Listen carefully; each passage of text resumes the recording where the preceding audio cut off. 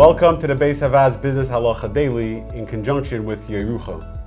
Today I'm joined by Rav Baruch Meir Levine, Dayan at the Beis Havad and author of Landlord-Tenant in Halacha. It's a simple and straightforward question. Is a tenant allowed to sublease his apartment? So the Gemara makes the Gemara and the way the Rishonim say it is that the Gemara really says ein hasaycher, ein hasheler shayla hashel, ein hasaycher shayla hasker. A renter cannot sublease. However, the Rishonim say that's only by metaltalin because it's unsafe. The owner doesn't know is not secure, knowing where his item is going to be. But by karka, where it's i'af shel avriach, you can't take it away. So then the halacha is hasaycher shayla hasker.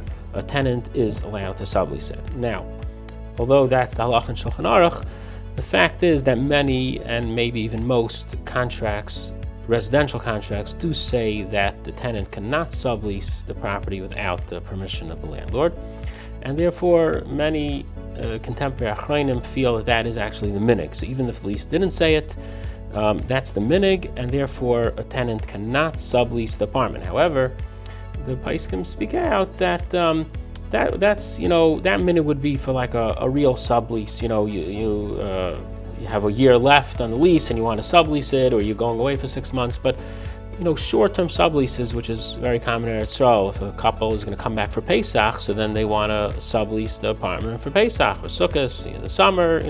So that would it seems like a contemporary place can feel that the minig is that in that case, if landlords are not makbid, and then you could sublease it. They hold that even if the contract said specifically you're not allowed to sublease, it doesn't include short-term subleases where the subtenant, it's not just the time, it's the fact that the regular tenant is still in control, he's still making the payments, he's totally on top of it. It's just a short-term thing.